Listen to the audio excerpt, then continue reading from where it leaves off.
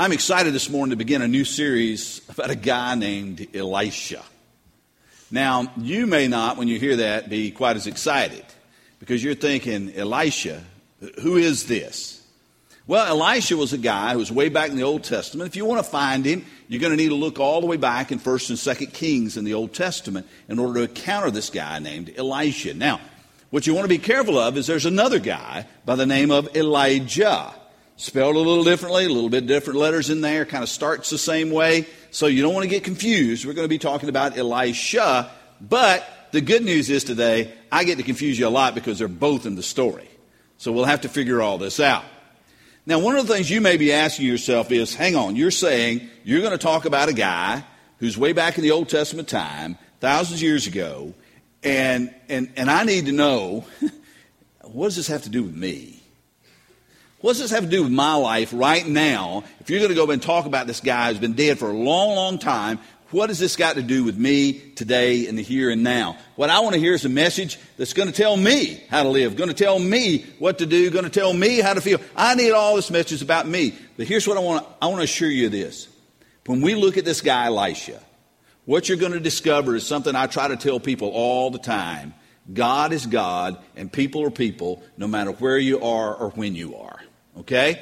And so the same things that we can discover back in the pages of the Old Testament as we blow off the dust, we can find principles for life. We can find truths for life that help us to live our daily lives. And so don't bug out on me just because you go, who is this guy Elijah?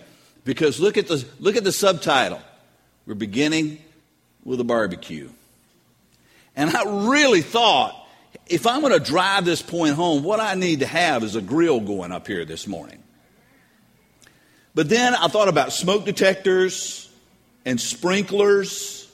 And I thought, well, I'll just have to let people use their imagination and maybe grab barbecue when it's over. But we're going to be looking at this morning. So here, if you've got your Bibles, go ahead and find 1 Kings. Start from the left and work your way through. You'll get there quicker that way. 1 Kings is where we're going to be, and we're going to be in the 19th chapter, beginning with verse 19, just a few verses out of there. So I'll give you a few minutes to check that out, to find 1 Kings in your Bible, because we're going to be in 1 and 2 Kings over the course of the next few weeks. And so you kind of want to know the general location of those books as we discover who this is and what God's called us to. If you didn't bring your Bibles this morning or having trouble finding it, we're going to put the words on the screen, and they're also printed in your handout this morning. But here is God's word to us this morning in 1 Kings chapter 19, beginning with verse 19. So Elijah, with a J, Elijah went from there and found Elisha, son of Shaphat. Now, if you're a southerner, and maybe in the southern part of the kingdom, they pronounced it Shaphat. Whatever, it's fine. I don't think he's dead. He doesn't care. Now, he was plowing with 12 yoke of oxen, and he himself was driving the 12th pair. And Elijah went up to him, and he threw his cloak around him. Elisha then left his oxen and ran after Elijah. "Let me kiss my father and mother goodbye," he said, "and then I'll come with you." "Go back," Elijah replied. "What have I done to you?" So Elisha left him and went back, and he took his yoke of oxen and slaughtered them. And he burned the plowing equipment to cook the meat. And he gave it to the people, and they ate. Then he set out to follow Elijah and became his attendant or his servant. Now, we need to find out who's in this story. And so let's begin with the first one mentioned, who was Elijah. Elijah was a very powerful prophet. He would be considered among the Jewish people as the preeminent prophet. In fact, if you fast forward to the New Testament and you find Jesus as he's being transfigured, there are two Old Testament people who are there with him in that bright, blinding light. One is Moses and the other is Elijah. So Elijah is a big-time, serious prophet, both in Jewish history but also in that time. Elijah lived in the 9th century BC, so that's a long, long time ago. And he lived in the northern kingdom, and that's where his ministry, his prophetic ministry was. You remember the northern kingdom and the southern kingdoms. Okay, they're divided after Solomon's death. It was kind of a mess, but the northern king of Israel, and that's where he was. Now, The guy on the throne in the northern kingdom was named King Ahab.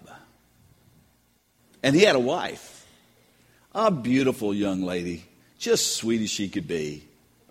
No, not really. Jezebel was her name. Oh, we're already getting groans from now. Even if you don't know the story, you know Jezebel is just not it. It's not something you want to name your daughter. Yeah, isn't this great? Grandparents, you walk in, well, here's your new great-granddaughter. Jezebel. No, that's just not a name you want to name somebody. Why? Because of the reputation. Now, King Ahab was a wicked king. He was. But he was also kind of spineless. But good for him, he married a woman who was just as wicked, but who had a spine. And together, they were a dangerous, dangerous combination. And so, Elijah is prophesying really in an environment where he is always under assault. He is not in a friendly area, but he's doing God's work and he's preaching God's message. And we discover that there are listed about 14 miracles that Elijah performed. If you count fulfilled prophecies as miracles, 14. That'll be important as we look at it next week. But among those, God caused through him a 3.5 year drought. Now, sometimes we here in Georgia, we go through a little bit of a drought. You know, we'll have weeks on end without much rain. Over in California, they experience some much drier times. And maybe if we lived out there, it would strike us a little harder. But 3.5 years without one drop of rain falling from the sky. He was also the spokesperson to tell the people that God's going to let it rain now. Also, what we discover, he brought a dead boy back to life. There was an incident where he and 400 prophets of Baal were actually had a contest to see which God was really real. And he asked the Lord, he prayed, and fire came down from the sky and consumed the altar and everything that was on it and licked up all the water that was around it and everything. And then there's another, probably less known, but just as dramatic event where a couple of times there are 50 soldiers who come after him, and he asked God to send fire down from the sky, and it consumes them all. And so this is not a guy to be trifled with, okay? This is a big-time prophet. And the reason I'm spending this little bit of time on Elijah is you need to understand the story. You need to understand the kind of guy Elijah was. And so, guess what? You can go start in 1 Kings and you can kind of read and catch up if you want to get up to chapter 19, because the first part of chapter 19 is also pretty interesting as well, which is actually what we had our small group on Wednesday night. So that's Elijah, big-time prophet. Now, Elijah, as we read the text, Elijah finds Elisha. Do not think that this was just an accidental stumbling upon this guy, okay? Elijah, with the exception that we actually read in 18 and 19, Elijah, with the exception of one instance, was very, very attuned to what God wanted for him. And he went where God told him to go, and he said what God told him to say. And so don't think that he would just happen to be walking by and just ran into Elisha. He was there because God sent him there. It was the right time, the right place. It was right where God wanted him to be. Now, we meet Elisha out in the field. Seems to be a fairly ordinary guy. Doesn't seem to be anything that's too dramatic about him. We'll assume he was faithful to God because of this incident that happened. But if we look at his life, we discover he seems to be a fairly ordinary guy. Now, he was raised in a fairly affluent family, because you'll notice in the text that there were 12 yoke of oxen. Okay, if you've got 12 yoke of oxen, that's like having 12 tractors. That's a lot of land, a lot of people you're either employed or have as servants, and a lot of oxen out there in the field. So he was probably from a fairly wealthy family. Now, unlike what we see on TV, where the wealthy people just kind of kick back and take it easy, that's not where we find Elisha. Elisha is out in the field. There are 12 yoke of oxen, and he holds the handles of the plow behind one of those yoke of oxen. 2 ox tied together, pulling the plow in the field. And that's where Elijah finds Elisha, out working in his father's field behind this team of oxen. Now, I've never done that. How many of you have plowed behind animals? Some of you, not too many of you, right? Okay, but some of you have. I didn't have that experience. Maybe I ought to get you up here. My experience was on a tractor, and don't envision it like you see these big monstrous tractors now.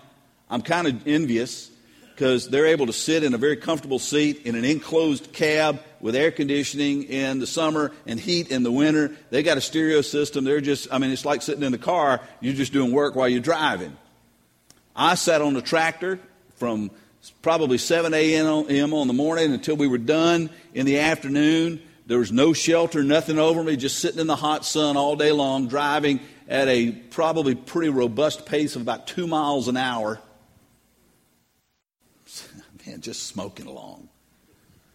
Pulling a tobacco harvester, because then they had to break it by hand, sitting on little seats. Anyway, you don't need to know all that. But it had to be worse. Getting up at the crack of dawn, getting the animals harnessed up, and starting to plow those fields all day long. You can imagine it was probably rather boring work. You're out there on your own. All you've got is a couple of oxen. Hey, the scenery's not too good. You can let that fill your own imagination as to what he was watching all day long. And the smell probably wasn't that great either. But this is his job. This is his task. And this is where this great prophet of God finds Elisha out plowing in the fields. Now, even though Elijah was pretty well off, he worked hard in a job that was probably boring, monotonous, smelly. Some of you are going, I can identify with Elisha. I know exactly what you're talking about because I have a job where I work hard. Sometimes it can get repetitious, boring, monotonous. And I kind of identify with Elisha because some of the people I work with kind of have stinky attitudes. Or maybe I feel like I'm walking around all day looking at ox rear ends. What we need to understand is, even from a simple view of this guy who didn't have to do that, didn't have to be there, we can discover some things that are helpful for us. These are not in your notes. But I think it's helpful for us to understand because some of you are stuck there. That's exactly where you feel like you are. I'm in this monotonous grind of hard work, and I don't really feel like I'm getting anywhere. And every day it's kind of the same thing, and I'm working in an environment it's just not the greatest environment in the world. How do I handle that? How do I get up from day to day to day to day? Well, I think it's important that we understand that there are environments like that. And you may be looking to escape. You may be looking to get out. What do we learn, though, from Elisha's example? We learn this. If we're faithful with the small things, then we show God that we're willing and able to have greater things in our lives. And some of us are so quick to try to escape where we are that we don't recognize that even in the midst of that, God's working in your life. Some of you go to places to work, and you don't like it. You don't like the people. You don't like what you're doing. And you go in maybe with kind of a murmuring attitude like I've had for the last couple of weeks. Maybe you had that murmuring attitude. You're just grumbling under your breath the whole day long. You hate to get up in the morning. You hate to go in. You can't wait until Friday when you can leave those bozos behind. But did you ever think that in the midst of that, God might be trying to do something in your life? God might be trying to show you something. He may be trying to make you that light in that dark environment. You're the only person there who can shine. And yet, you're a dim bulb.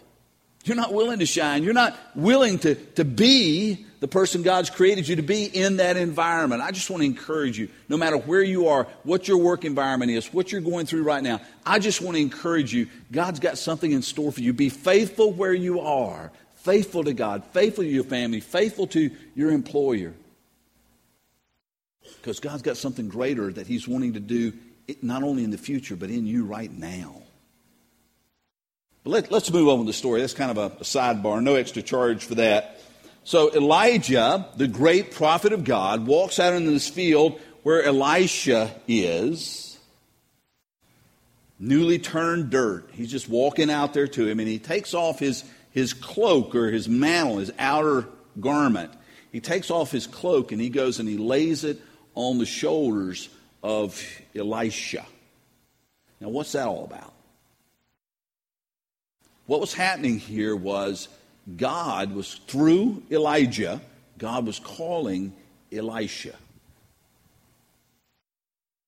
What Elijah was doing in placing that on it was saying, you are chosen.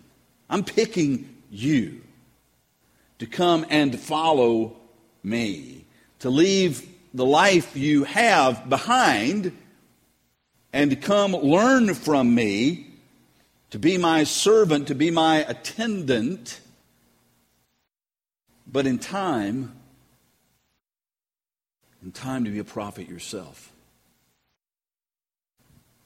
Fill some pretty big sandals. And so without a word, just laying that cloak, that mantle on Elisha's shoulders was an indicator that Elisha was being called to something greater than what he was doing now. Higher than what he was doing now. Something that would come, though, with a great cost. And you might imagine, if you were in Elisha's sandals or bare feet, and you were walking along, just minding your own business, doing your own job, the same thing you'd done yesterday, the same thing you'll be doing tomorrow, and you had this call, there'd be a lot of questions in your mind. There'd be a lot of doubts in your heart. What do I do? How do I respond? Because Elijah was calling Elisha to leave everything behind.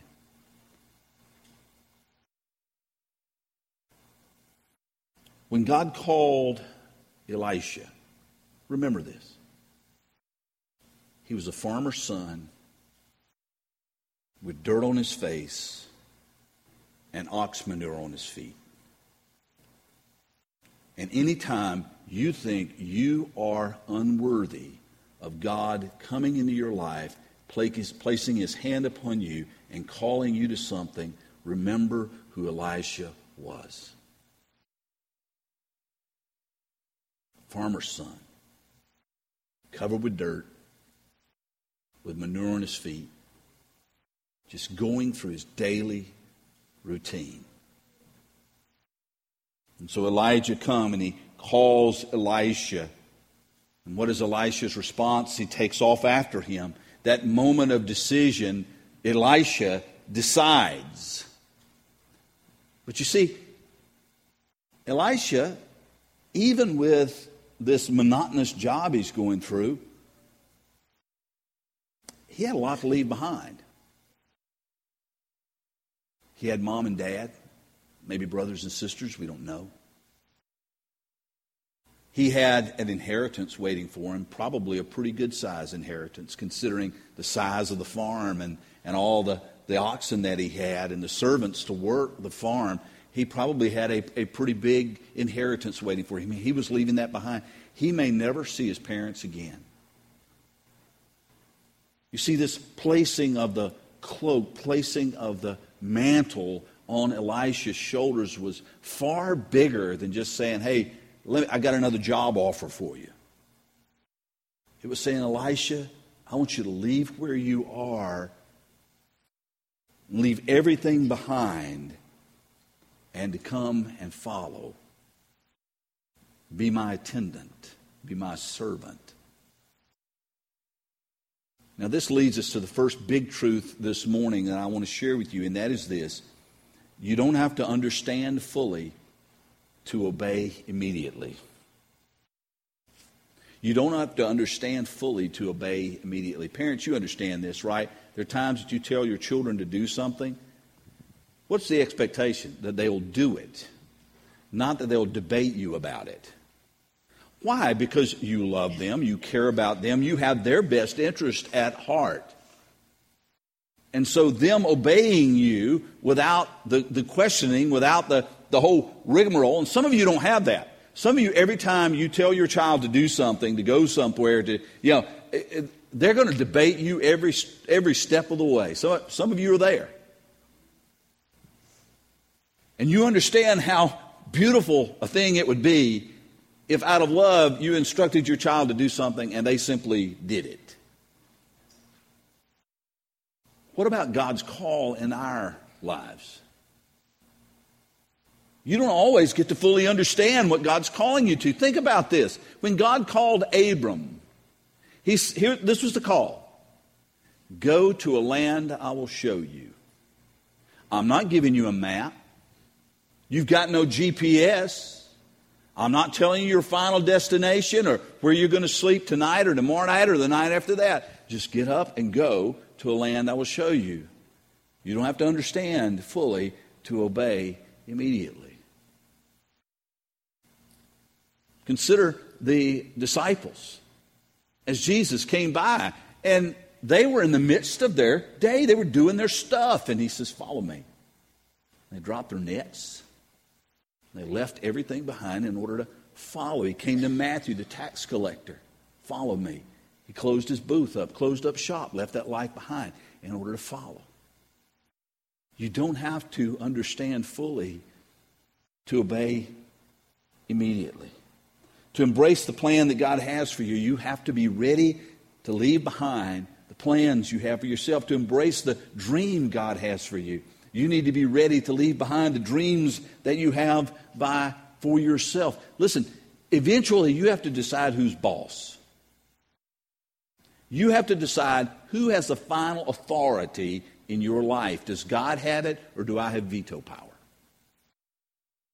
Because you're not always going to be able to understand fully what God is calling you to. But that doesn't mean that's an excuse to disobey.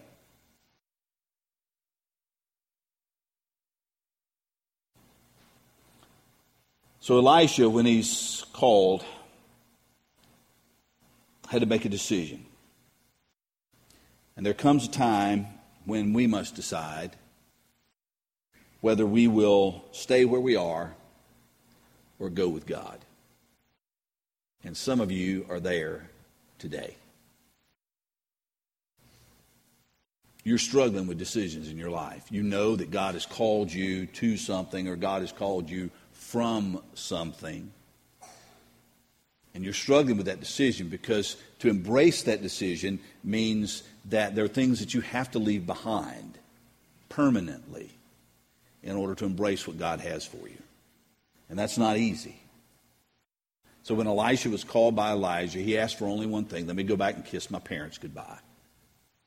It certainly was an act of affection, certainly was an act of love, but it was also a moment of break with his old life. I'm leaving my inheritance behind. I may never see you again. That kiss goodbye was exactly that. A kiss goodbye. And we know it was goodbye because of what he did next. He went back out to where the oxen were. And it says he killed the oxen. And he used the wood that his plow was made of as part of the fire to cook the ox barbecue. And then he invited the people to come and to eat. He burned up the ox. He burned up the plow. He left behind that life to follow another. His final break with his old life, a blazing symbol of a new life. And he didn't start at the top. That's how we like to start, isn't it?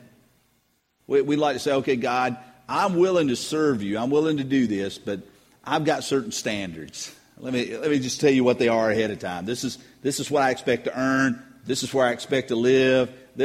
I've got these standards. No, it says that when he was called, he set out to follow Elijah and become his servant or to become his attendant. He started at the bottom. In fact, it's kind of interesting. Later in 2 Kings chapter 3, when they're referring to Elisha, this is how they referred to Elisha. He used to pour water on the hands of Elijah. Man, most of us would like to have a little better reputation than that, wouldn't we? Yeah, who is this guy? Oh yeah, he's Elijah's servant. He never made it up the ladder. People never looked at him like they looked at Elijah in that same sense. He's the guy that used to wash Elijah's hands. If you're going to set out and follow God, you don't get to set the rules, the standards. And I know there have been folks who tried to do that with God and say, okay, God, I'll go if you'll do this, I'll go. I had one friend in seminary. He was bound and determined to get, because I went to seminary in Southwestern, which is in Fort Worth, Texas, and he was bound and determined to get back closer to home. He wanted to get east of the Mississippi, and he began to pray. He began to pray, God, just give me a church east of the Mississippi. I'll be happy anywhere east of the Mississippi. I'll be happy anywhere east of the Mississippi. And God, in his great sense of humor, gave him a church east of the Mississippi and within sight of it. Just got him over the border. You know, he let him have what he wanted. There are times, listen, there are times we want to start at the top. I confess to you this morning some of my own struggle. But I've told very few people that when I was in seminary, I had an opportunity to pastor a church in a little place called Hyco, Texas. It was nothing but pasture as far as you could see. And in the middle of that pasture, on this little road, there was this little white church building. And I was asked to go there on a couple of Sundays to fill in preaching with the hope that I might go and actually take that as a church while I was in seminary. And I went, and I stood there with those 12 or 13 people, and I preached my heart out. And they were nice people. And I honestly knew God wanted me to go.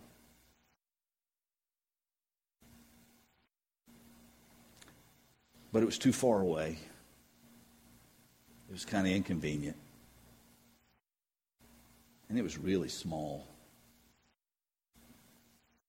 So I didn't take it. It wasn't what I envisioned. It wasn't what I had in mind. And so I let it go. And honestly, I have no idea, and I won't know until I get to heaven, I have no idea what I forfeited by not going where God wanted me to go. And I say that not to make you think less of me, because aren't we all in that same boat? Can't we all look back at points in our lives and say, I know God called me to something, and I said no. Because I wanted to do what I wanted to do. This didn't live up to my expectations. This started too small. This didn't have enough bang and glitz and glamour for me. This was too inconvenient. This would cost too much. But Elisha said, I don't know what's out there waiting on me, but I know that God through Elijah has called me. And therefore, I'm not only kissing my parents goodbye, I'm burning up my old life in order to go this new life. And this leads us to the second important truth this morning. It's this. The ones God uses the most are the ones who hold on to the least.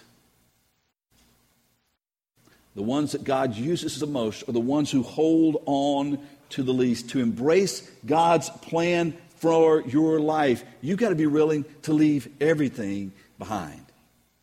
He doesn't always call us to leave everything behind, but we need to be willing to leave everything behind in order to go where God wants us to go and to do what God wants us to do. If we hold on too tightly, we've got no room for God to pour into our hands what He wants us to have. And so here's two questions I want you to dwell on this morning. I want you to think about this. You've got room. You can even write the answer down if you need to. The first question is this: what is holding you back from following God's call in your life? It could be something simple as fear. What's holding you back? Maybe it's the cost. What's holding you back from following God's call in your life? The second question is akin to it. What are you holding on to that is keeping you from embracing God's plan for your life? On the one hand, there's something perhaps holding you back, but on the other hand, there's something you may be holding on to. Security. Security is a big one for us. Convenience. Comfort. What is it that I'm holding on to? I'm unwilling to burn up in order to go where God wants me to go and to do what God wants me to do. And some of you, not all of you, but some of you this morning are maybe squirming a little bit in your seats because you know exactly what I'm talking about, because God's been talking to you for a while. And He's laid some burden, some calling on your heart, and you've been struggling with that, because to do it means it's going to be not only inconvenient, but it's going to be costly. So what do? Because some of you know that God's calling you away from something. What's He calling you away from? From comfort? Or maybe it's something less savory. Maybe God's calling you away from pornography. Maybe God's calling you away from foul language. Maybe God's calling you away from laziness. Perhaps God's calling you away from cruelty. You recognize that you aren't treating people the way God wants them to be treated. Maybe God's calling you away from unfaithfulness or from greed. Maybe it's anger that God's calling you away from. It could be something less sinister. Maybe God's calling you away from a job. Maybe God's calling you away from an unhealthy relationship that you're in. Maybe God's calling you away from an unhealthy habit. What is God calling you away from? But just as importantly, what is God calling you to? Is God calling you to mentoring a child? Is He calling you to teach a small group? Is He calling you to start a new ministry? Is He calling you to give generously to kingdom causes? Is He calling you to go on the mission field? Is He calling you to go across the street and show kindness to your neighbor? Is He calling you to take believing, belonging, and becoming seriously for once in your life? What is God calling you from? What is God calling you to? Every person's answer is unique. And this week, at some point, you need to sit down and ask and answer those questions in your life. What's He calling me from? What's He calling me to? True, because what's He calling me to? Because this is crucial. If God is calling you from something, He has something better for you. And if God is calling you to something, there is nothing better for you. That's what Elisha understood. If God's calling me away from this, He's got something better. And if God's calling me to this, there is nothing better. We've got to be convinced of that. Or we'll never burn the plows. We'll never kiss our old life goodbye in order to pursue what God has in store for us. Would you pray with me? Father God, we come to a time of decision, a time where we have to ask if we trust You enough to entrust our plans to You, to entrust our dreams to You, to entrust our hopes to You, to entrust our lives and our future to You. Lord, it's the time to ask, do we trust you enough to burn our plows and to kiss our old lives goodbye, even though we don't have all the answers about what lies ahead? Lord, I pray for those who are struggling with the biggest decision of all, and that is whether to forsake self and sin in order to embrace Jesus Christ as Savior. And Lord God, if there's someone here this morning who needs to walk away from their old life in order to receive new life in Christ, I pray that today will be their day. Lord, if there are those to whom you're calling to a ministry, to something that you've laid on their hearts, God, give them the courage today to walk away from whatever's behind in order to embrace what you have in store for them. Maybe it's to be part of the life of this church. Maybe it's to be a leader in this church. Maybe it's to be a servant in this church. Whatever it is, Lord, you're calling us to, we want to embrace that. And Lord, if there are those who simply need to come to you this morning to dump out the sin that they've been carrying in this barrel of their hearts, to find your cleansing this morning and a new beginning. Whatever it is, Lord, you call us to, we now respond in Jesus' name. Amen.